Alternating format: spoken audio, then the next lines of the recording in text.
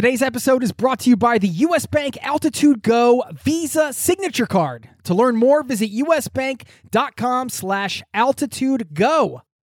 As a traveler, it's a fact you're going to need to manage your spending in different currencies. You need a service that not only helps you send, spend, and receive in different currencies fast, but also does it without the hidden fees or exchange rate markups. This is where Wise comes in. Wise is the easiest way to connect all of your finances internationally. I've been a customer for over a decade. It's been a lifesaver for me as a traveler, a nomad, and now a permanent resident abroad. If you're a traveler who's still using your regular bank, you need to check this out. Join 16 million customers and learn how the Wise account could work for you by downloading the app or visiting wise.com/travel. That's wise.com/travel. Thank you to Wise for supporting today's show. This episode of Zero to Travel is brought to you by the 2024 Nissan Pathfinder with 7 drive modes. The Pathfinder's available intelligent 4x4 is built for even the most epic journeys. Learn more at nissanusa.com. This week on the podcast is all about helping you upgrade your bucket list. That's our theme. We've got 3 destination episodes coming your way, and we're kicking it off with none other than Allyson Johnson, the senior editor of National Geographic. After a decade of releasing its best of the world lists, National Geographic has now put all of their top trips from those lists, an ultimate compilation, if you will, into this new book called Best of the World, 1,000 Destinations of a Lifetime. And we're going to break it down for you today. You're going to get some new destination recommendations. You're going to hear about some of those top spots to go have adventures, to experience nature, to just get away and enjoy yourself and soak in some culture.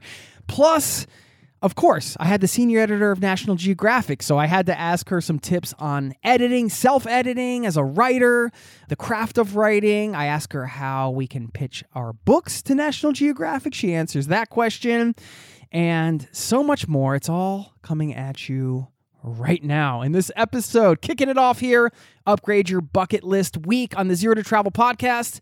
Thanks for listening. Welcome, my friend.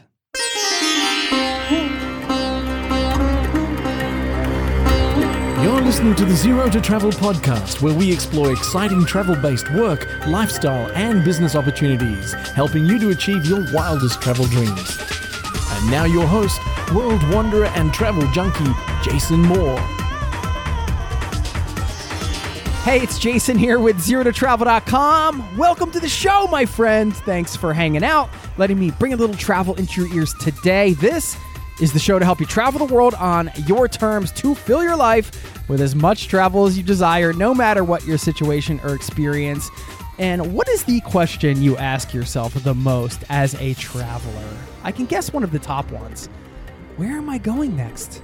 Where am I going to go next? Isn't that the perennial question we always ask ourselves? And perhaps this week you'll get some answers as we do our part to help you decide on some of those places you want to visit in the next few years. As a traveler, obviously destinations are constantly evolving, and it's good to keep your pulse on what's happening around the world, where you might want to consider visiting. We have limited resources, a lot of us, for travel, so we got to pick and choose wisely. And this week is all about helping you reassess your bucket list, perhaps add some new destinations to it. I don't know if you like the term bucket list or not, whatever you want to call it, live list. You get the idea. It's the places you're going to want to go and visit here in the near future. And I will, on the back end of this interview with Allyson, share with you a handful. I mean, I didn't go crazy. I have the Best of the World book here, and I didn't want to put together a list of 100 places, although I could have, but I did put together 5 destinations that I've been to that are in the book that were not covered in the interview that I wanted to just throw out there as personal recommendations, and a few that I've added to my bucket list myself. So if you want to hear that, you can stick around after my conversation with Allyson. For now, I do want to remind you to tune in, subscribe to the show, or follow it wherever you're listening, because we have more destination-themed episodes coming up this week. And if you want to sign up for our newsletter, which is free, zerototravel.com/newsletter. All right, the housekeeping is done. Let's move into my conversation with Allyson Johnson, senior editor of National Geographic. And I will see you on the other side, my friend. Thanks for listening. Senhores passageiros, dentro de momentos, vendas novas. Ao desembarcar, tenha a intenção de grau e a distância entre a porta e a plataforma. Por favor, não se esqueça da sua bagagem nem objetos pessoais. Next stop, vendas novas. I'm so fortunate to have Allyson Johnson here, the senior editor at National Geographic. And with her team, she's put together this incredible book we're going to talk about today, Best of the World, 1,000 Destinations of a Lifetime. Allyson, welcome to the Zero to Travel podcast, my friend. Hi, thank you so much for having me. We were just talking. I know you have a bunch of interviews coming up today, and we've got the first one of the day. So I don't know if that's a blessing or a curse, but we're excited to have you here. I mean, when I woke up today, I was thinking, okay, yeah, I've been doing this podcast for over 10 years, but still, I get to get on the call with you, a senior editor for National Geographic, and talk about destinations around the world that are incredible. Like, pinch me. Right. This is awesome. I mean, this is our job. Now, I know like jobs entail a lot of different things and stresses, but still pretty incredible.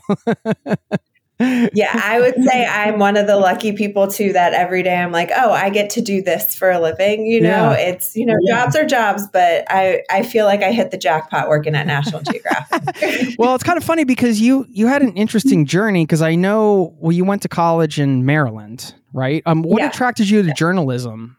I was always into journalism. From a very young age, I loved to read. I loved to write. I actually had a really wonderful high school teacher in my creative writing course, who sat down with me for a while when I was a junior and talked about the paths I could take with writing because I was so invested in it. And, it was become an English teacher, try your hand at being a writer and writing a book. Or, journalism was always an option, or communications. And journalism was just what appealed to me the most. I think, in my younger days, I had fantasies of like being the next Woodward and Bernstein. I was always drawn to those stories of like amazing journalism that really changed the course of the world. And then when I got into journalism and I did a bunch of internships, one of them was University of Maryland has a great program called Capital News Service, which is actually a live news wire like the AP. It serves 70 newspapers and websites across Maryland, DC, and Virginia. And I actually worked for them for a semester, and I was doing that kind of journalism, that kind of real hard-hitting journalism. And I realized the stories I was drawn to were actually the stories about beautiful humanity, about, features, about great people, great places, and not those hard gotcha journalism moments of uncovering something, which is very necessary in the world. It just wasn't what drew me into journalism. And so I really loved looking at the world through the diversity of people in there and finding those really exciting stories. And that's really what solidified me wanting to stick with journalism, but kind of change the course of thinking about like newspaper journalism to magazines and now books in that regard. In terms of creativity, what do you enjoy about the craft of writing? Do you spend time writing personally, journaling, and other projects that are not associated with what you do professionally, or? Yeah, I do. I journal a lot. Most of my job at National Geographic is more editing than writing. But I still write a lot for myself. And what I really love is, one, it's a way to hold memories. I think, we all are attached to our phones and we take pictures everywhere we go. But when you write and record, it really solidifies that memory with you. It really, you think about the feelings you had in that moment, what it meant to you. You describe places in really finite detail. And I think that's really special and a different way of creating memories than just the picture that you took. And I also love the idea, and this is really core to National Geographic too, of storytelling. And how do you convey that story so someone else can place themselves there, even if they'll never go to that place or have that experience, they can be in there with you. And I think that's the creative side of it, is figuring out beautiful storytelling that moves people, that brings them to a place or makes them feel like they met the person you're talking about. And storytelling is really key to the creativity. And what I love to do when I write, and what I love about really good writers as well, is that they are great storytellers. And you forget where you are when you're immersed in those stories and you're where they want you to be in that writing. Yeah. I mean, there's such an art to both sides of it, right? Editing or writing as a craft. A lot of it's curation of ideas, particularly with a book like this, of course. But I mean, you're being exposed to, I know I read on, I think LinkedIn, you're publishing about 12 to 15 books a year. That sounds insane to me, like an insane amount of work. But at the same time, you're also being exposed to a couple of things. You're being exposed to so much incredible writing and creativity, but also the actual knowledge that lies within the books that you're creating. I'm just wondering, just through that process of putting books together, what are some of the big lessons that you've learned personally? Oh, that is a great question.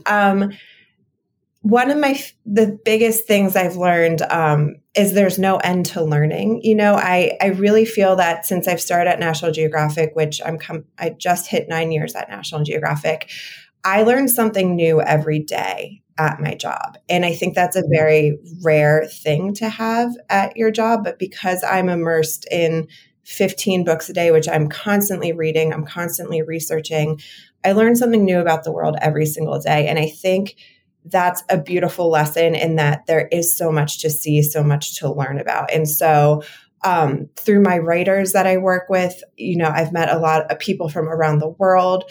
I've learned about different experiences, different cultures, and just how diverse our world is, and not just the biodiversity that you expect from National Geographic. You know, I've learned so much about our planet and the wildlife that lives there, but also the people and cultures around the world. And I think it's really a blessing for me that every day from my desk, I get to read about different cultures around the world and learn something new, whether it's a new tradition that they practice that I've never heard about before, or, you know, a new food or something. But there's so much beauty around the world that I get to experience through our National Geographic writers that are out there traveling and sending these stories back to us. And I think that's really special that I can see all of that. Even if I never get a chance to go to some of these places, we have a National Geographic photographer, Evgenia, who takes pictures of places that you probably will never get to in your lifetime. They're places that don't appear on Google Maps. So, you know, she grew up in Siberia. She goes out to the ends of Siberia, and there's beautiful storytelling in that. And I think that's amazing that there are people out there finding these stories and bringing them to someone like me who is sitting behind my computer. And yes, I do travel, but probably it's too hard for me to get to that part of the world. But she's showing me these beautiful stories and these people who've dedicated their lives to things like watching astronomy from a lighthouse in Siberia, or, you know, monitoring ocean waves. And I think that's really special to see all of that. And that's one of the biggest lessons I've learned is there's no end to learning and the diversity you can see around you. Yeah, that's incredible. I always admire those people that you read about that dedicate their life, like you mentioned, to one specific thing, because that's so opposite of my life. You know, it's just kind of fascinating to me. But it takes those people to like compound generationally to make progress on those specific sciences. It's really incredible. I agree. I think being exposed to the beauty of the world on a daily basis and just kind of remembering, I'm just speaking for myself here, I feel like that's really tied to gratitude with me, right? Just kind of like, it's easy when you're busy in your daily life to not sleepwalk through life, but you just, you know, you're kind of just blind to all the incredible things around you. Like, we're at the library yesterday with my kids, and we were looking at this insect book that had super zoomed in pictures of insects where you saw their faces and like the, you know, the fly tube coming out, you know, and it's just like, wow.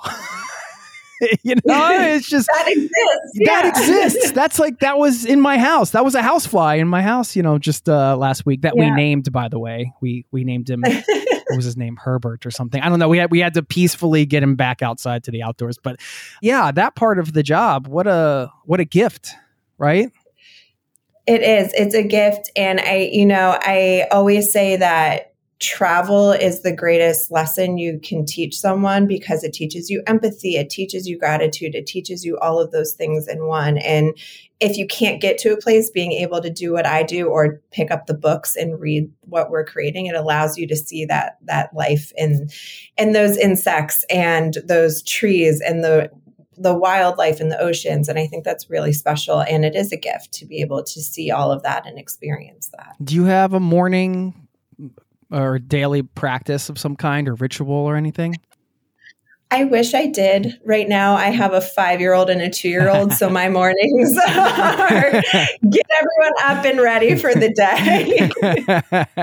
Yes, I feel you on that because I have a 5 and 7-year-old. So okay, you're right there with me. Well, not right there. I'm a little past that, but I understand what you're going through. It's a crazy time. Well, I mean, for you, how has travel changed since you had kids? I haven't been able to travel as often as I used to. Travel has to be very thought out and planned in advance because if we go with the kids, it has to be something, very that I feel like comfortable that they can handle, they can do. I am one of those travelers who is go, go, go. I don't like to stop and sit. I want to do everything, see everything. So when we travel with the kids, I have to remember, they need breaks. They can't go all day. They have nap times. They will fall apart. And so it has made me, in that regard, a looser traveler. When we travel as a family, I don't sit there and plan every minute of our itinerary out. It's, here are the things I would love for us to do. If we get to them, great. If we don't, let's try to hit 3 of them at least and have a little more of that flexibility. But then when I travel for myself or with my husband, without the kids, I'm still that itinerary travel that wants to hit everything, but it's much more intentional travel. I would say that, I know I don't have as long in a place or, this was a really big bucket list for me to get to. And I had to make all these arrangements to leave the kids with my parents or my husband's parents. So making the most out of that time as well to have that alone time, but also see what I want to see while I'm there. And I don't have to worry about nap times and snacks and all the other things that come with traveling as a parent. Just packing it in. Yeah. I mean, when you said 3 things, I was impressed. I was like, more like 1 thing, maybe a half a thing if you're lucky. Yeah, I would say 3 is a little outside, but I try to be optimistic when I go with the kids. It depends on the day. Yeah, it's funny. I mean, you learn so much from that experience, but also, yeah, I think one of the big lessons for me traveling with kids was just letting go of the things that I knew I couldn't, okay, it is what it is, as they say. Yes. And not getting upset that something didn't go the way you thought it would, or like, hey, they didn't like that experience I thought they would love, right. and just kind of being more free about it. Yeah. You can only control so much. I think it's can't plan a lot. You used to work as the lifestyle editor at Every Day with Rachel Ray magazine, which sounds totally different and completely, well, not totally different. I mean, you're still in editing and stuff like that, but I feel like every job you do has value. And even though you might not see it on the surface, when you dig in, you start to see how a career path influences you today. Like there's value in everything you do. And I was just curious from your past experience, writing about like wedding planning or things like that, how does that stuff feed into what you do at National Geographic now? Yeah. So I think, at Rachel Ray, it was where I honed in how to edit, how to be a good editor. And even though the topics were very different, I was doing a lot of writing at Rachel Ray. I did a lot of the holiday gift guides, the product reviews. And then I started going into more of the food space and doing some of the recipes and the DIY and like the party planning stories. And that's where I really honed both my editing style and also learned from a bunch of editors what makes a good editor. I was watching how magazine editors work. And one of the greatest lessons I learned there was, you would think we work for Rachel Ray magazine, everything should be in Rachel Ray's voice. And there were pieces that were in Rachel Ray's voice. So there was the side of learning to make one voice out of a story. And then there was the side of letting writers' voices shine. And I do think there are editors out in the world who edit the way they want, no matter what. And I always try to respect the writer that brings their piece to me and make sure their voice is still present in the story. And so that was a really great opportunity of finding that balance. When should it be Rachel Ray's voice? When should it be the magazine's voice? When should it be the individual writer's voice? And figuring that out in the editing process. So that was one of the greatest lessons that I learned there, was really how to be an editor, how to edit properly.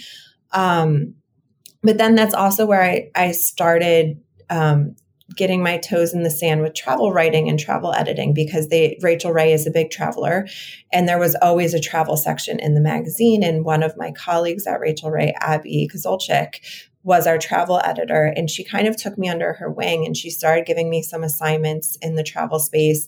She started having me edit some smaller pieces on travel, and it really opened my eyes to this world of travel writing and editing that I kind of wasn't aware of before Rachel Ray magazine. And so that led to where I am today, because without that initial entry point into travel writing, I wouldn't be here now. But also being able to edit across the span of travel, DIY, recipes, food. When I started at National Geographic, I didn't immediately become the travel editor. I wasn't immediately given the travel books to work on. I worked on photography books. I worked on science books. I worked on space. I worked on health and wellness.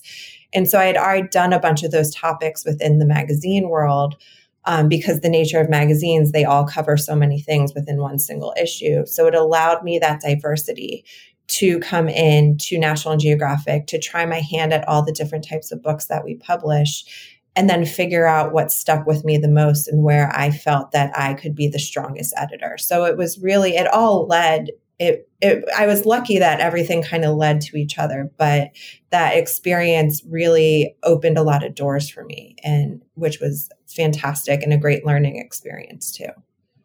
We'll get back to the interview in just a moment. This episode is brought to you by US Bank.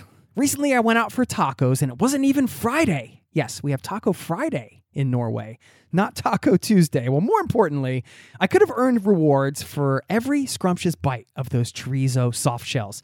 Introducing the US Bank Altitude Go Visa Signature Card. Earn 4 times points when you go out for dining or order takeout and restaurant delivery, including tacos. Plus, you can earn 2 times points when you shop for or order your groceries, 2 times points when you need to fill up or charge up at gas stations and EV charging stations. You're even rewarded with 2 times points just for your favorite streaming services. Go to usbank.com/altitude-go to learn more about how you can earn 20,000 bonus points worth $200 if you spend $1,000 in the first 90 days of opening your account. Win big with the US Bank Altitude Go Visa Signature Card. Visit usbank.com/altitude-go to apply. Limited time offer. The creditor and issuer of this card is US Bank National Association, pursuant to a license from Visa USA Inc. Some restrictions may apply. This episode of Zero to Travel is presented by the 2024 Nissan Pathfinder. From muddy jungle paths and snowy trails to rolling sand dunes, the 2024 Nissan Pathfinder has the capability to take you to some of the most epic destinations on Earth. We're excited to partner with Nissan because our listeners know we love to celebrate the joy of exploring the world and finding the best off the beaten path destinations to visit. And there's no better vehicle for that than the 2024 Nissan Pathfinder. With 7 drive modes, the Pathfinder's available intelligent 4x4 is built for even the most epic journeys, and it even has the best towing capacity in its class, up to 6,000 pounds, so you can bring the fun with you. But Nissan also knows that it's not just about where you go. In a Pathfinder, the real fun comes from getting there, and that's something we love celebrating here on the Zero to Travel podcast. We believe that life is about finding that joy within the journey itself, and that's why we're thrilled to partner with Nissan to celebrate adventurers everywhere. So thanks again to Nissan for sponsoring this episode of Zero to Travel, and for the reminder to chase bigger, better, more exciting adventures and enjoy the ride along the way. Learn more at nissanusa.com. Now, back to the show. We're going to get into the book and some of the destinations, of course. This is a travel podcast after all.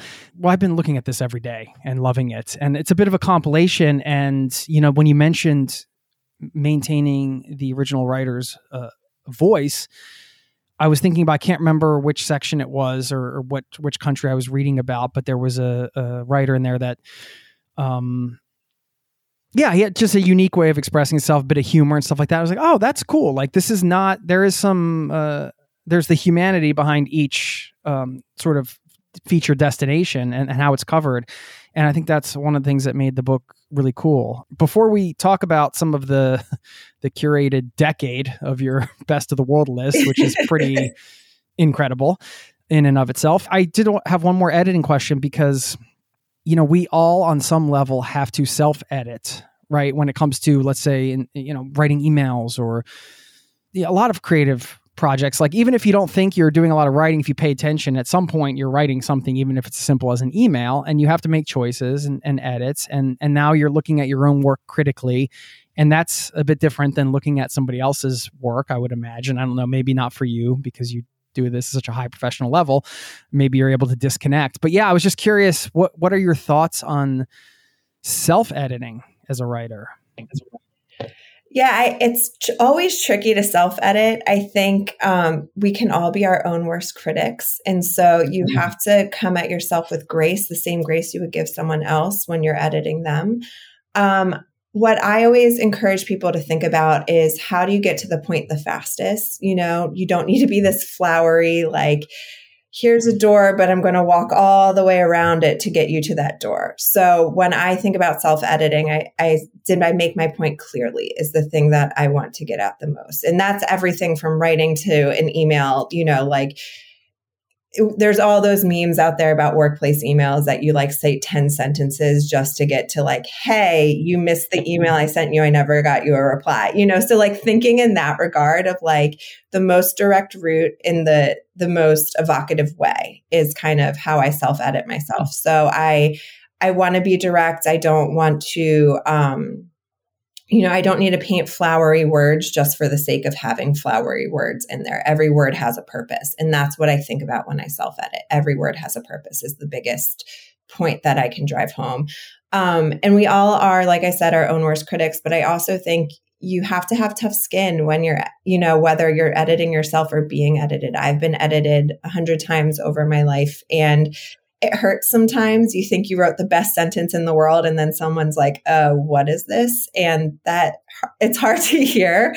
But, you have to think about how other people take in information, how other people interpret information, and think that way, and have tough skin about that it's not personal. It's just someone trying to craft something to be the best version of itself is kind of how I think of editing.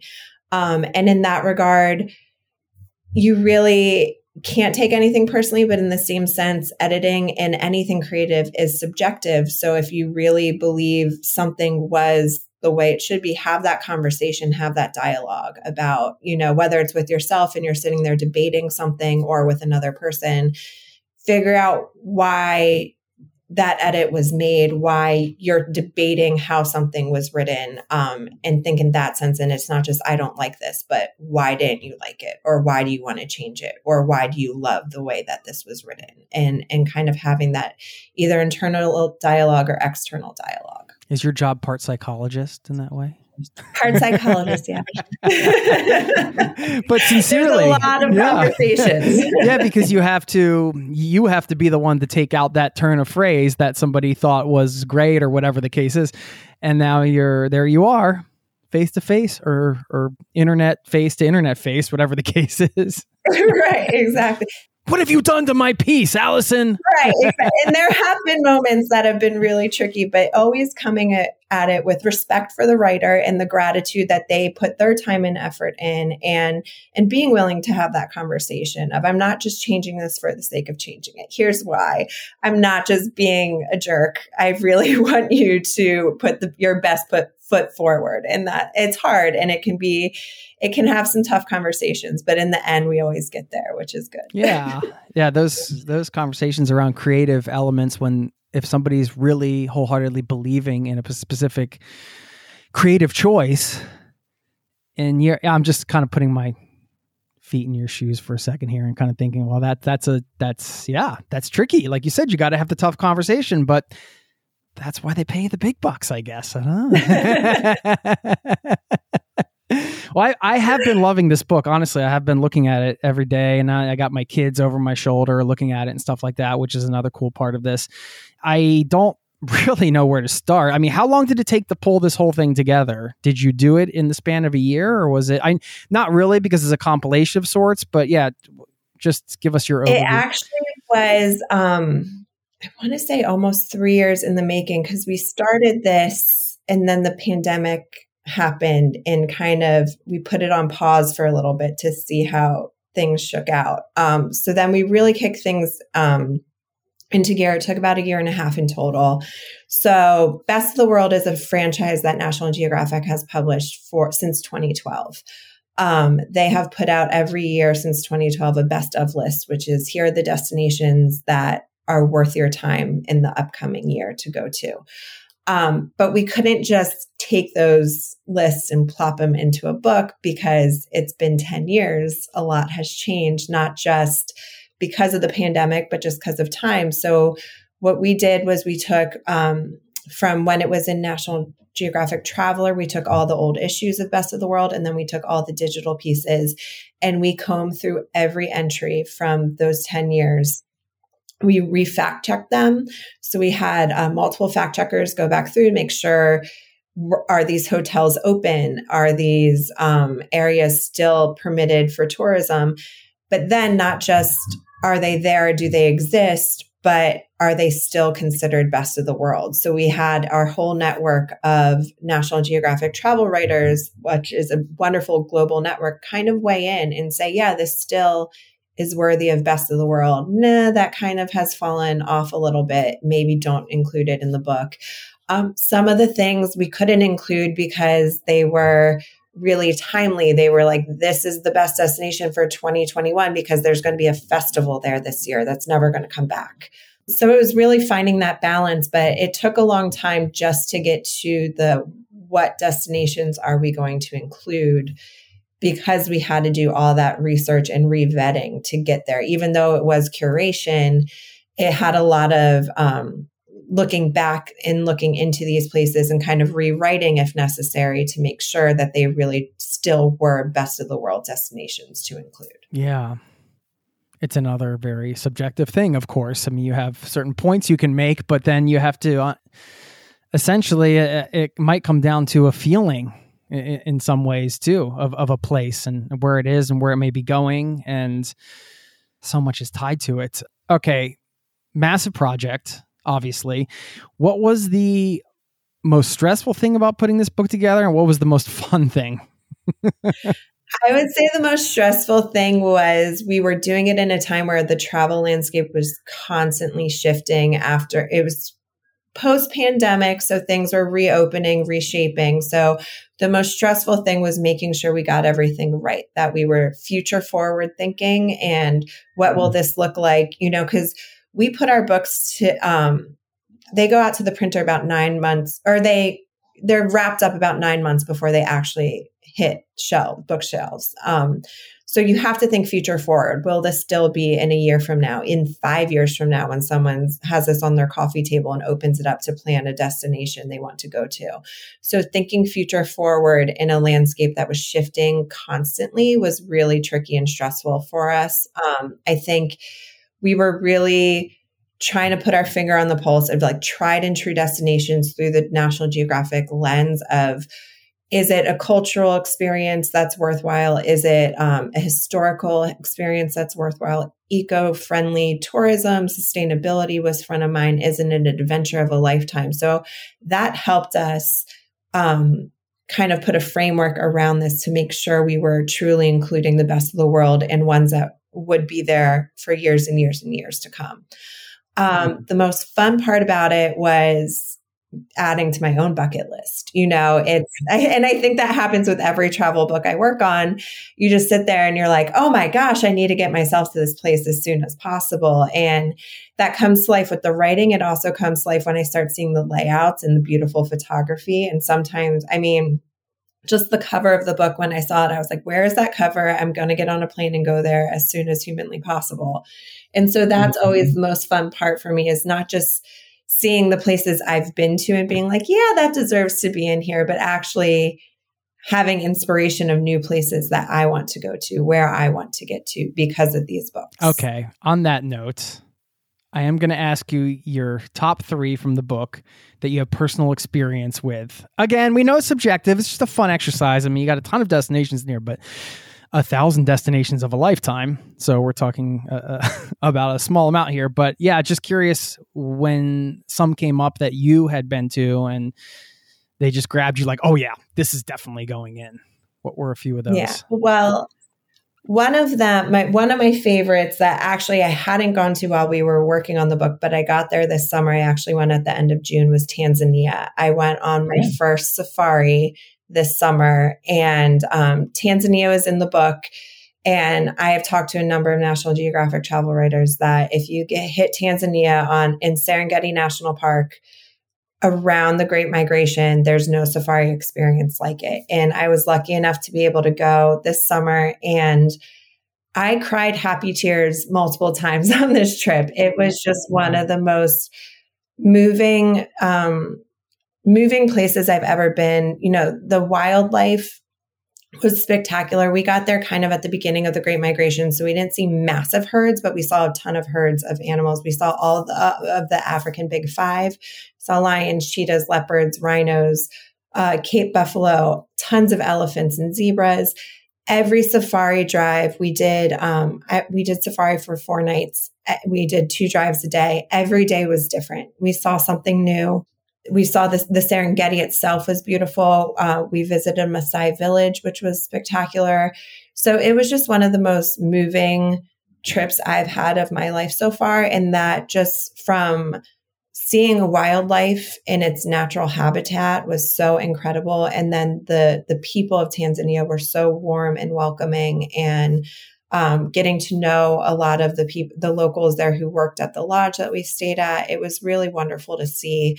And I remember sitting there and being like, I'm glad we put that in Best of the World because it fits here perfectly. And, you know, I don't have a ton of African safaris to compare it to. That was my first one, but it was truly the trip of a lifetime. And so that was definitely a highlight for me that I think is very worthy of being in this book. Did your kids come with you on that trip? They did not come with me on the trip. Though I will say we were with a bunch of other people at our lodge, and there were families there who had kids as young as 2. I do not have the type of kids that would sit happily in a safari Jeep for 4 hours on end. So we left them back. But there were kids that could do it, but my kids are not those type of kids. I mean, that's the ages, at least, you know, right now. But yeah, I totally get that.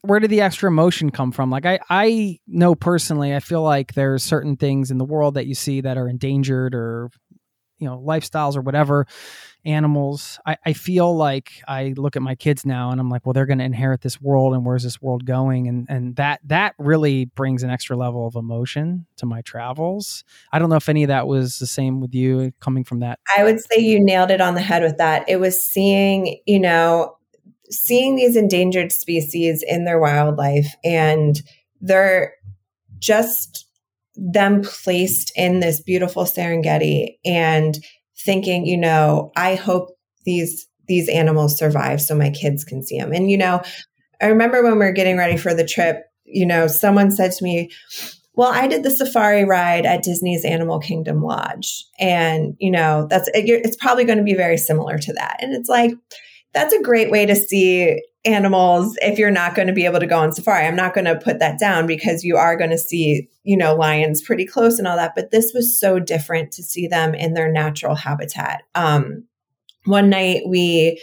came across a lioness who had 3-week-old cubs with her. And just to see that natural interaction that you see it on TV, you've seen it in all the nature documentaries, but to see it in real life, that these cubs, first of all, were terrified of the Jeep as we approached and just scurried to their mom. And then once the mom kind of calmed them down, they were playing and they're tussling with each other and they're climbing on their mom and all that. And just seeing that natural behavior in this natural environment. They're not at a zoo. They're not in an enclosed environment. They're just living their life. And it was incredibly beautiful and powerful. And, we always say at National Geographic, the only way people are moved to help make change is by experiencing things for themselves. And I kind of had that understanding of that sentiment, that, if everyone in the world could go out on a safari ride and see these animals in their natural environment, in their natural behaviors, there would probably be more of a move to protect them. There would be more of a movement to help save them because they're beautiful, they're majestic, and they're full of personality. I mean, the elephant herds, every elephant was so different. We had one elephant who played peekaboo with us for half an hour. He would just hide behind a tree and then pop out and fluff his ears. And just seeing that personality, it's we were laughing and he was playing with us. And it's just incredible to see kind of their personalities in this wildlife come out. And I think that that moved me incredibly. And to think that anyone would do these animals harm was really hard to process too. Yeah. What an unforgettable moment. By the way, no offense to your friend, but that's probably if there was a top 10 things not to say to the senior editor of National Geographic, it's that you can have this same experience at a theme park. We can put that on a t-shirt. We can get they can start rolling in here. I'm sure you've heard a few other ones, so maybe we can put those down later. Yes. Love it. Yeah. I think for me, I have never been on safari as well. And now hearing you describe it is just making it even a stronger urge. And I really want to do that with my kids and have them experience that myself. So that's magic. Yeah. What were a couple of the other destinations? One that I insisted on making the book is Costa Rica. And I actually think it's, if you're from the United States and you've never traveled internationally, it's probably one of the best starter international trips that you can take for sure. It's easy to get to. It's, I think people feel very welcome when they go to Costa Rica. There's not as big of a language barrier. Costa Rica was one of my favorite trips I've ever taken just because of the breadth of experiences you can have there. So when I went, we stayed near Arenal volcano, which was just incredible in itself to see. We zip-lined through the jungle canopies, including, over this river gorge that I actually got to zip line upside down across, which was just adrenaline rushing to the extreme. We went ATV riding, we went snorkeling and scuba diving, and then there's just a beautiful way of life in Costa Rica. Their motto is Pura Vida. So they're all about living life to the fullest. The food is amazing. And so that was a destination that I was like, if this hasn't been featured in Best of the World, we're adding it because it just has to be in there. Everyone should have a chance to get to Costa Rica and experience the adventure, the biodiversity, the food, the people of Costa Rica. It's just one of my favorite trips of all time that I've ever taken. Love it. You mentioned Pura Vida, that philosophy, that cultural kind of, it's almost like pure life, I guess is a direct translation, something like that. Just kind of enjoy life in a way. Yeah, I'm just using that as a specific example because you live in the DC area, right? Yes. Okay. Because I'm from outside of Philadelphia originally. I live in Norway now, but I know that the East Coast is generally kind of like that fast-paced sort of. And when I get back, I feel like there's anxiety floating through the air in some ways. In that, yeah. I'm just curious for you as a traveler when you come back from a trip like that, where you've spent a bit of a time like embracing some kind of cultural idea, like Pura Vida. I'm using that as a specific example, and then you come back home.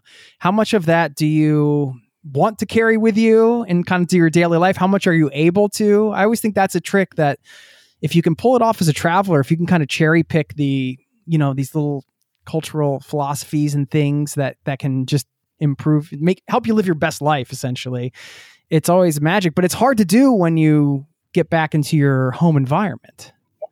Yeah, it's hard when you're in your real life to be like, hey, I'm going to take things easy, breathe, slow.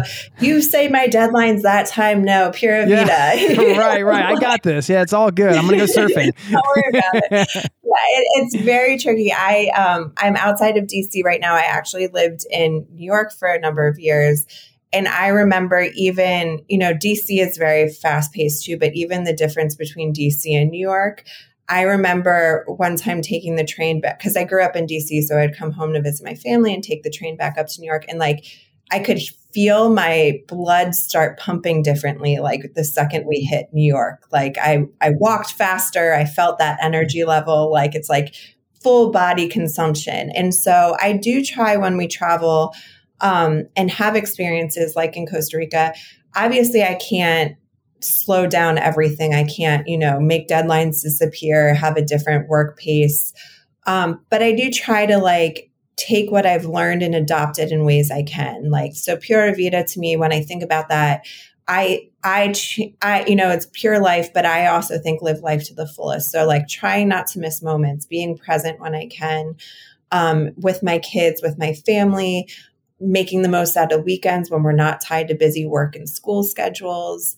So I try to take those little lessons and intersperse them where I can, but within the reality of our real day-to-day life that we do have work pressures and school pressures on us. And unfortunately, we can't all just slow down and stop everything. But I do try to like sometimes take reminders, and obviously like right when I get back from a trip, I'm much better at doing that. And then when it's been like a few months, I've gotten back into my real life pace. But I do, when I do feel overwhelmed or stressed with the pace of life, sometimes I do think of, if I lived in such and such a place, I wouldn't be like this. And then I try to say, well, I could adopt X, Y, and Z into my life instead of just saying, I have to uproot my life to go change the pace that I'm living at. Right. Yeah. I think there's a lot of value in just being exposed to those ideas or cultural philosophies or whatever you want to call them.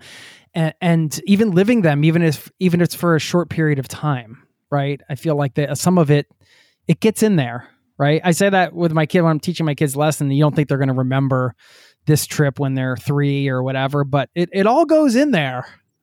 It does. And it sticks with you and it comes out in ways you don't expect. But I think you're absorbing it. And even if you just got that week of respite and experience a different way of life, it sticks with you somehow. And it's nice to experience it and say, this could be what maybe like, and some people I know go places. I think we actually have it in Best of the World. There's an essay on Costa Rica where, a woman went to Costa Rica and then never wanted to leave because that way of life for her family just worked better, And so sometimes it sticks with you in small ways and sometimes big ways that you just change your life entirely because of one experience. And I think that's the beauty of travel is what you take away from it could be life-changing. Yeah. What were some of the other destinations in here that you wanted to highlight? I love the breakdown. We talked about the list last year, and then, of course, this is much bigger than last year's list, but the nature, culture, cities, adventure, and family covers it all pretty much. Yeah. Yeah. The one that I loved personally that kept popping up, we actually feature it 4 times in the book, but rightfully so in my opinion, and it's great for U.S. travelers, is the state of Utah. So it's actually so underrated. It's so underrated. It's like, it has everything, especially for families. And so, we featured it 4 times, once for adventure travel, once for Montage Deer Lodge as one of the Best of the World hotels. We have a whole road trip through southern Utah where you go through a bunch of state and national parks, and then Zion National Park is in there. I've done all these experiences and I still feel like there's so much of Utah to see. There's just such a diversity of what you can do there. And like I said, I'm a go traveler. I grew up, we were adrenaline junkies in my family. My kids are the same way now. So we go to Utah to ski, but we also, like, my favorite time of year out there is that cusp between summer, fall. And we go mountain biking, we go fly fishing, we go to the national parks, we do waterfall hikes, and there's so much to see and do there. And I think it's this underrated gem that people maybe think about for skiing, but nothing beyond that. And there's so much to see and do there. It's a big state. And there's so much to do nearby too. When I was younger, we actually did a road trip from Nevada through Utah up to Salt Lake City, and we hit a bunch of national parks. We did a lot on the way there. We went horseback riding in Bryce Canyon.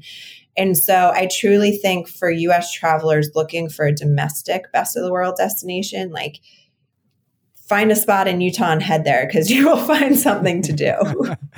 I couldn't agree more. Yeah, it's so diverse, and there's so you can have it really a bit of everything. We'll get back to the interview in just a moment. Would you love to have an incredible cup of coffee every day? I've tried it all. I've done the pour over, I've done the French press, but I tasted an AeroPress coffee many years ago, and immediately I was sold. I had to get one. AeroPress is a patented 3-in-1 brew technology. This combines the flavor benefits of espresso, pour over, and French press all into one compact portable device built for travel or home. I love things you can use in both places.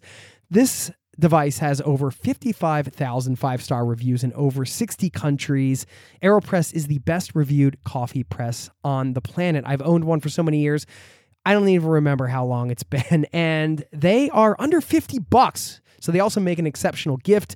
Thoughtful, proven, tasty, and travel oriented. Who wouldn't love that? Now, you get 20% off just for being a listener of this show at aeropress.com/zero to travel. That's AeroPress, AeroPress.com/zero to travel. That will save you 20% on checkout. Thanks to AeroPress for supporting today's show.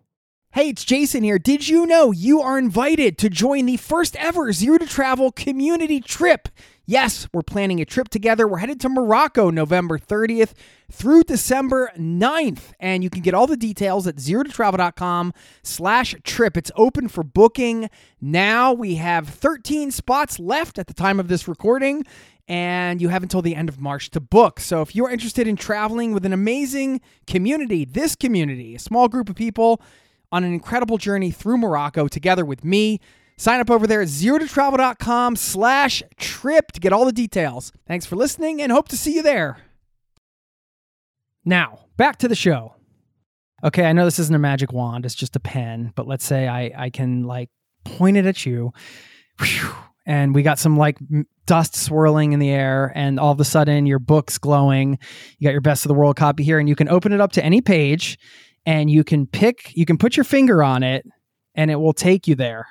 Where are you going? What is the number one experience or destination in this book that you have not visited, but you would most like to do? And it's not a fair question. I realize it's not, but it's you not. In the moment right now, whatever, early morning, it's a Monday, we're recording this, and you're just like, you know what? I can go spend the day here today. Mm-hmm. I would say right now that the top of my bucket list is the Azores in Portugal. It has been, since working on this book, I keep saying to my husband, so when are we going to go to Portugal? It is just, it's been described a few times to me as Hawaii, but Portugal. But I think it's so much more than that. From what I've read about it, it's, there's 9 different islands. They're all very diverse from each other. The entry in Best of the World is all about how its example of sustainability actually working, that the islands all collectively put sustainability first. So their coral reefs are healthy, their forest lands are healthy. And I want to go to a place that truly can tout that can say, we've protected this land, we've made it biodiverse and kept it biodiverse. And see that nature for myself. I've also heard the culture and the food is amazing. I want to go scuba diving there. The lodges look beautiful. It looks like paradise to me every time I see pictures of it. So that is definitely at the top of my list. Love it. You're only increasing my own personal list. So thank you for that. The spots that didn't make it in the book, but almost did. I'm just curious if a couple come to mind. I know they're not in the book, but I'm just wondering if there were a couple on the bubble that were like, oh, darn, if we had 1001. this would have been there. Yeah, I would say we covered a lot. One that we kept going back and forth for sure was kind of a Thailand road trip that we have in there. And that's something I've done myself. We did Bangkok, Chiang Mai, and then the beaches area. And so we do have Thailand in there for the Yingping Lantern Festival, which I do think is something everyone should get a chance to see. It's beautiful. But it wasn't that it's not best of the world. It was a space issue more, but also we wanted to have a diversity of hidden gems mixed with the expected. And I think, for a while, Thailand and Chiang Mai and Bangkok in particular were so well known. It became trendy for a while to go there that it kind of got pushed for more hidden gems throughout the book, I would say. But it's one that I definitely had a hard time letting go of because I did have such an amazing experience in Bangkok and in Chiang Mai in particular that it is a part of the world I want everyone to see and experience. But it just was, it felt like something, we have a lot of well-known destinations in here too, but it felt that there were some more surprises that we could put into the mix. And so that's kind of why it got pushed a little to the side. Since you were in Chiang Mai, sort of separate question from the content of the book, but how do you feel about, you were there, that it's sort of a digital nomad hotspot, let's say, a lot of remote work, people congregating, becoming like a bit of a bubble. It could be in that way if you're putting yourself in that bubble, if you want to call it that, depending on your attitude and how much you're involved in the local community when you're there or not. No judgment here. I'm just, an observation. I'm just curious what you think, the remote work movement and the digital nomad movement, those associated movements where people can now spend extended periods of time in other countries. How do you think that's impacting the local communities? The good, bad, and ugly. Have you guys discussed some of those types of topics in your office? And we do talk about it. The good is it's, allowing people to really truly immerse themselves in a local culture. Obviously, the bad is how much is that digital nomad experience shifting the local culture? How much is it westernizing places that might not have been westernized so soon? How much impact are the remote workers having on the place they're going versus what I think should be the opposite, that the place is having an impact on them. And so I think, I'm all for people going abroad and living somewhere new. But I always hope that they do it through the lens of because they value and appreciate the place they're going to and that local culture rather than wanting to change that. And, when we were in Chiang Mai, we did see a lot of expat communities, but it didn't feel like it had totally changed the culture of Chiang Mai itself. There were pockets that felt more Americanized, I would say, or European. But there was still a lot of authentic culture there. So I think it's that balance, of like, you want people to live in the place they feel the most comfortable or where they want to be exposed to, but you also don't want to change what makes that place so special and making everything homogenous and European or American, by having these larger expat communities. And I think, and this is the most obvious sense of it, and it's been going on for decades. It's not because of remote work, but like you can see it in places. We published The Blue Zones by Dan Buettner, which is all about the places in the world where people live the longest. The westernization of places. So Okinawa, Japan, for instance, was a blue zone for years, and people lived well into their hundreds. And now what Dan Buettner has discovered is, hey, because of military bases, McDonald's and all these other, KFC, all these fast food chains showed up in Okinawa. And now their population, the younger generation, isn't going to live as long as the centenarians that he had met in Okinawa that he founded the Blue Zones on. And so I think you have to keep that in mind when you go to places and you want to live there, is what are you bringing in and how are you respecting that culture and keep safeguarding that culture? And not to say that all westernization is bad. There are good parts of it too. Access to the internet, access to other things, pumping the economy, all of that is great. But I do think there's that careful balance that we need to be aware of not just changing a culture outright because of an influx of expats. Yeah. Appreciate your thoughts on that. There's no, it's a complicated issue, right? You might talk to one local saying, well, this is great.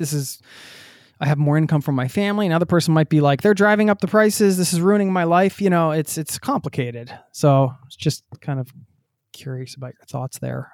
One of the things that was advanced over when we were talking about chatting was this idea of you providing some tips for less experienced travelers on how to plan it for a trip of a lifetime, which I'm just going to use the caveat here because this is a Zero Travel podcast. We want people to fill their lives with as much travel as possible. I remember going on a trip thinking, this is like a one-time thing. I'm never going to get to travel across the U.S. like this again. And then I did it for the next 10 years, So I think it's a good, like, if you haven't done, let's call it a quote unquote trip of the lifetime, whatever you want to say that is for you.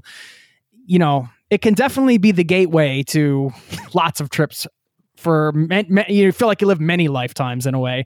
Yeah. How would you just define like a trip of a lifetime? I guess it would be maybe something that's perhaps a bigger investment, something you've always wanted to do that you've been putting off that you're ready to do now, something like that. Would that be the mindset? Sure. Yeah. I think that's a great way to define it it's that place you've always wanted to get to. I think for newbie travelers, start with something that's not your trip of a lifetime to get your travel legs under you. There are people who've never been on a plane before. Don't make that your trip of a lifetime, your first plane ride necessarily, because you might have anxieties and things about riding in a plane that you want to kind of like nip in the bud before you go. And like, don't let that ruin your experience if you have nerves about flying or going on a boat or something like that. But to plan the trip of a lifetime, start saving as soon as you can. And it could just be like, cut out your daily Starbucks to kind of get that budget going for your trip of a lifetime, and do your research. What I like to say about Best of the World and books we do like it, it's aspirational and inspirational. This isn't necessarily your guidebook to everything and anything to do in these destinations. These are bucket list destinations you should try to get to. These are trips of a lifetime. And so it's a starting point. It's an entry point. You say, hey, this is the place I want to go. And then do your research. Talk to travelers who have been there or people who live there. There's a lot of networks online. Facebook, for instance, has travel groups that you can literally just search in Facebook and say like, Costa Rica travel group, and you can ask people for their advice, their opinions on what to do, where to go. Guidebooks, of course, are always great, but figure out what your like 3 goals of this trip of a lifetime are. Is it you want to see all the sites in a place? Because that takes a lot of legwork. If you're going to Rome and you want to see all of the ruins and the Vatican and all of that, like, what does your day look like to get you to all of those sites every day? How much time do you need? Or is your goal to just eat the best food? And if that's the case, are you eating the best food because you're going to Michelin star restaurants? Or are you eating the best food because you're going to awesome street vendors at a night market in Thailand? So figuring out what that looks like. Or is your ultimate goal a beautiful family experience and you just want to go to a place and get lost in it? So figuring out what your goal for that trip of a lifetime is, because it is more than just choosing a destination. The destination is your starting point, but there's so much to do wherever you go, and you're not going to get it all in a week. If that's all you have is a week, I promise you're not going to see everything you want to see or everything that this place has to offer. So what are the key things you want to see, and gear your trip around those key things and figure it out with that frame in mind. And then I do like to say, like, I know it's hard to think about, especially it's hard budget wise and everything. You can go back. If it's a trip of a lifetime and you loved it and you're like, hey, but I didn't get to do X, then come home and start planning to get back there in a year, 2 years, 3 years, whatever it takes, because these places aren't going anywhere. So you don't have to feel that insane pressure of seeing and doing everything while you're there. And I have that pressure every time I go somewhere. I'm like, I might never get back here. I have to do everything that I possibly can. And then I like don't sleep the entire time because I'm cramming it all in. But that can take away from your enjoyment because you're just stressed and running. You have 2 seconds in one place and 2 seconds in another. So try to curate the trip for maximum enjoyment on top of just seeing everything that you want to see there. There's that word curate again, right? Yes. Love Theme it. of the day. Yes. Is there a destination in here that you do think on the flip side of that, not that we're not trying to create travel anxiety here, but one of those destinations where you're like, this one, it would be good to get there sooner than later because it is getting really popular and it's just on the cusp of exploding, but we can still have those more authentic experiences, less crowds. Anything come to mind?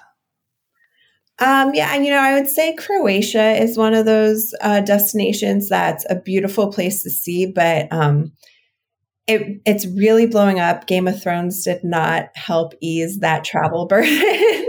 So I think that that's the first place that comes to mind. It is one of those places that I fear will become like a Venice or a Rome or a Paris of that. Dubrovnik. I'm trying to think of Iceland is another destination that, people have been, pushed to go there and see, and it's becoming very over touristed right now.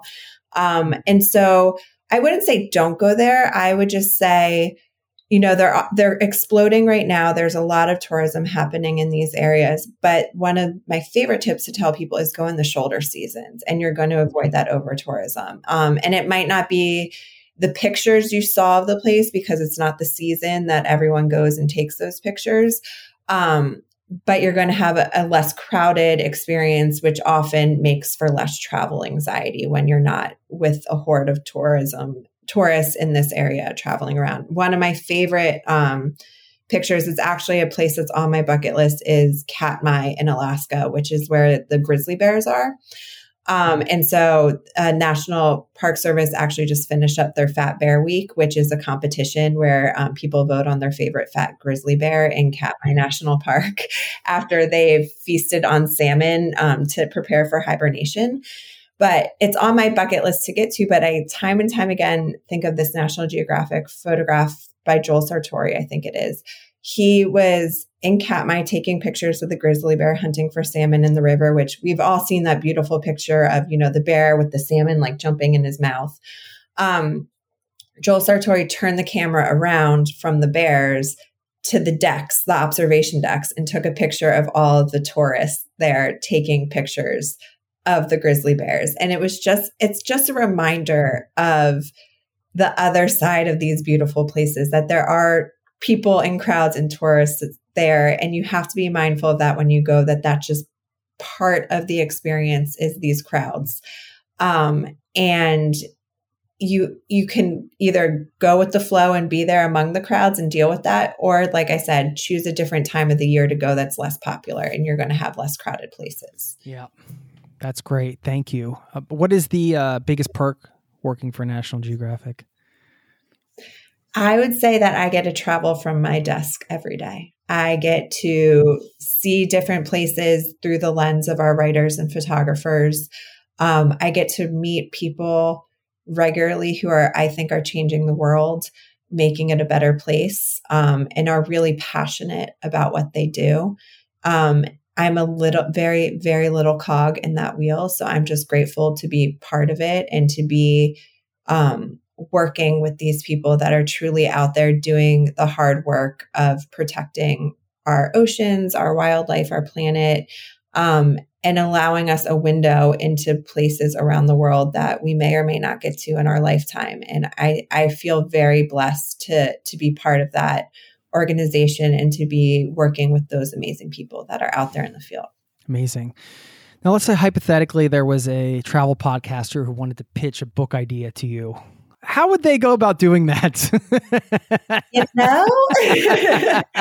So my email is always open for pitches. And what I always say to people when they're pitching, start by sending me just a paragraph of what that is. So I can say right direction, wrong direction, let's talk. And then from there, if it's an idea we want to consider, we create what's called a book proposal, which is a more in-depth overview of what this book would be, how it's organized, what it covers. And so anyone can email me pitches. And we take pitches at all times. We're not like open and closed at certain times, but I think always start with, here's a short version. Here's my elevator pitch. And then we build from there after a few discussions. Thanks for that. Okay. Because, if my audience, I think, would kill me, there'd be a subset of people listening right now that'd be like, you didn't ask Allyson how we can pitch her a book idea? Okay. I have a few ideas maybe, but, I'll get my elevator pitch together. There you go. Do you have any exciting book projects planned for the coming year or trips? We have a lot in the works. In this coming February, we have a book with the Bucket List family, who are a family of, they call themselves travel journalists. They're online on Instagram. They post weekly YouTube videos of their travels around the world. So Jessica G of the Bucket List family actually wrote her tips and tricks. It's great for families, how to travel as a family with kids, from surviving jet lag to tantrums in an airport, and then 50 great itineraries to do with families. So I think for anyone interested in family travel, that's a great one. And then we have some really fun kind of guidebooks more along the best of the world. We have a great book coming out in April called Here Not There, which is all about just what we were talking about, places that get over-touristed, overcrowded, kind of overpriced because they've been visited so often. This is a whole book of if you've been to this place or you're thinking about going to this place, but you're worried about that over-tourism, here's an alternative where you're going to get a very similar vibe and flavor. So it's 100 alternate destinations to kind of more typical destinations around the world, which is a really fun, different play on travel. That was really fun to work on. Sweet. Where's your next trip? Even if it's local, what do you got going on? I'm actually going back to Utah. Nice. To go skiing this winter. Where are you going to go? We are going to go ski out in the Park City area, Alta, Snowbird, Canyons, all of that. Epic. So we're looking forward to it. Yeah. You can always get a good powder day out there, I feel. Yes, always. So we're excited. My 5-year-old will be skiing. It's his second winter on skis. So we're excited to see if he gets the hang of it. Yes, I'm in that boat with my daughter. This will be her, second year kind of doing the downhill thing. So it should be fun. Mm-hmm. Favorite adjective? Oh, eccentric. Nice. Do you have a favorite quote recently that you've been leaning on? I'm not going to quote it correctly, but there is a quote by Mr. Rogers about looking to the people, the helpers, that I lean on a lot. And it's all about looking to the people in hard times that are helping, that are doing the good work to remind you of all the good in the world. And that is one of my favorite quotes, but I don't have it memorized. Yeah, that's great. The as you mentioned, the intention behind this book, aspirational, inspirational. You said it best when you said one of your biggest perks as the senior editor of National Geographic is getting to travel from your desk. And if you get the best of the world 1,000 destinations of the lifetime, then you can have the same perk. Yes. Right? Armchair travel at its finest. Right. Not even behind your desk. You can have it on your couch. That's what I've been doing, sitting on my couch reading this. And I appreciate, thank you for sending me the book. And I just wanted to say thanks for your time. And also thanks for the inspiration. Even as a traveler, I'm not traveling as much now with kids, but I think whether you're traveling a lot or maybe you're in a stage in life where you're not traveling as much, it is going back to what we talked about at the top, like just reading about the world and learning about new destinations and some of the nuances of them. I feel like it just makes me grateful for all there is to do in the world and excited for more explorations whenever they come. And the book has been fuel for inspiration. Absolutely. So thank you. Thanks for taking all the time to put it together. What a team here. I see there's a lot of people involved in this too. So there are, yes. So kudos. Well, I hope it inspires travel. Yes. Yeah. Thank you so much. Yeah. Is there anything else you want to kind of leave people with, or? I just hope this book is inspiration, whether it's just paging through for the beautiful photography and storytelling, or inspires your next trip. And it really is a beautiful collection that celebrates our entire world. And I hope people enjoy it, and they can buy it wherever books are sold. Thank you. Total honor to have you here. And I really appreciate your time. Thank you.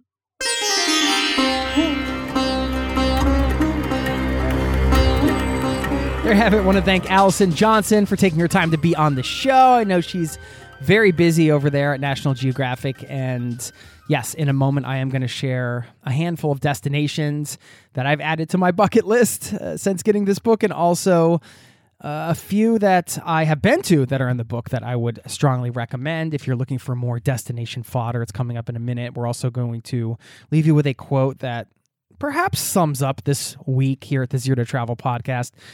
Upgrade your bucket list week, which is a fun theme, I would say. And I hope you're going to enjoy it. We've got more episodes coming, 2 more this week. As I mentioned in an earlier episode, we are publishing 3 episodes a week through the remainder of the year. So if you're not subscribed or you're not following the podcast wherever you listen, go ahead and do that so you don't miss the next episode. Yeah, I won't spoil it, but just keep an eye out on the feed. You're going to enjoy these next couple. Okay, before I let you go, let me share with you this quick list of 10 destinations. I've got 5 that I've added to my own bucket list, and then I have 5 that I've been to that I thought I would just highlight from the book. Okay, number 1, there was a section called Foodie Cities, and they listed Rome.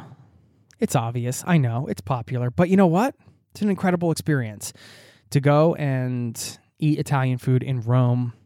If you've done it, you know. So that's on the list. I would recommend it. Dublin was another one. They called it the world's cheeriest city, quote unquote, here in the Best of the World book.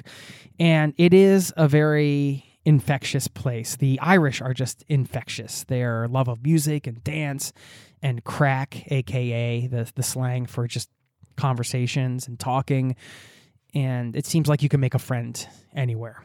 Whether you're in Dublin alone or with a group, can't go wrong. Okay. Third one, they had a section about climbing the Rockies in Colorado. I used to live in Colorado, and I will just throw a quick recommendation. I wanted to climb a 14er, one of the 14,000-foot peaks back in the day, and the easiest one to climb, or I should say one of the easiest, is Quandary Peak. It's close to Denver and Breckenridge, so you can get there pretty easily, and it's a nice gentle walk up to the summit. So it was a cool thing to do, to say, hey, I want to climb a 14er, find one that wasn't so extreme and get that done. But any climb you do in the Rocky Mountains in Colorado, your soul is just going to be filled with, fresh air and nature and beauty. And there's something about hiking out in Colorado I'll just forever hold close to my heart. Still miss it to this day. So get out there and climb some of the Rockies if you can. Okay. The fourth one, even though we did talk about it in the interview, but I'm giving it another stamp of approval. Utah, the ultimate adventure playground. There's so much to see and do in Utah. Shout out to Utah. If you haven't been, just go and drive around Utah and have adventures. I've been to Moab multiple times. I've been mountain biking, hiking in Utah, skiing. It is a wonderful place to explore. There are cities to see, culture, and that way it's a great place to visit. Okay, and lastly, they had a section called Meet the Maya in Guatemala with a picture of Tikal, one of the ancient ruins there, where you go and you feel like Indiana Jones visiting an ancient ruin. Just a beautiful place to go and visit and see. Lovely country. So there's 5. Just wanted to highlight those because, again, it's upgrade your bucket list week. So might as well throw a few more at you. And not that you care, but I'll share 5 that got me excited in the book. First of all, there was this Paris to Sea bike path, 270 miles, La Seine au Velo. That sounds pretty cool. That was one I added. Georgia, been on the bucket list for a while, but I'm upgrading it, so I'm moving it up, back on. New Zealand, they call it the capital of adventure here in this book. And another place I've really wanted to go to visit. South Korea, which also comes up later this week, as you'll hear in a future episode. Mentioned in the book a couple different times at least, and it seems like a very compelling place to visit with the food. You can see all of the wonderful art and culture, music coming out of South Korea. Just a place I'd really love to go. So I'm bumping it up on the old bucket list. And lastly, they had me at this headline, an epic walk to remember. In England, they said, quote, a colossal undertaking is nearing fruition. When unveiled in its entirety, the England Coast Path will be the world's largest seafront walking trail, stretching nearly 2,800 miles. Wow. Okay.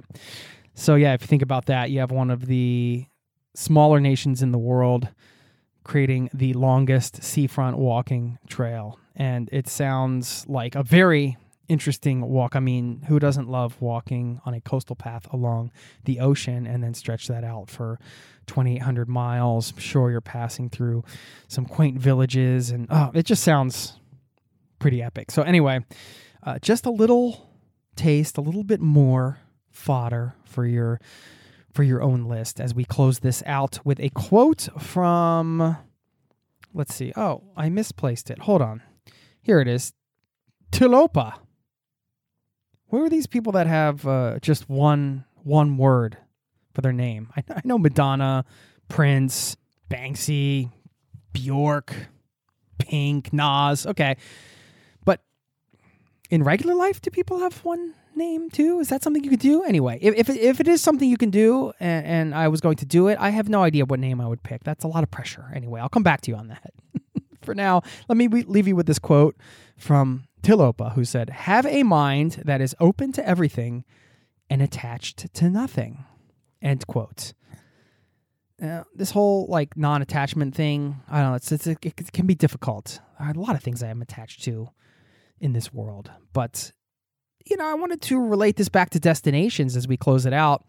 Being open to new destinations and not attached to any one particular one is a fun way to go through at least this destinations week, I think, and a fun way to approach your travels, and it can actually be in a more affordable way if you're really open and you can stretch your budget and you find that some places are more affordable than others at this moment in time, then go for those. So have a mind that is open to everything and attached to nothing. Applied to destinations, something to think about. Anyway, thanks for listening, and I'll see you in the next episode. Peace and love to you and yours. Cheers. This podcast has been brought to you by ZeroToTravel.com. Ideas and advice to make your travel dreams a reality.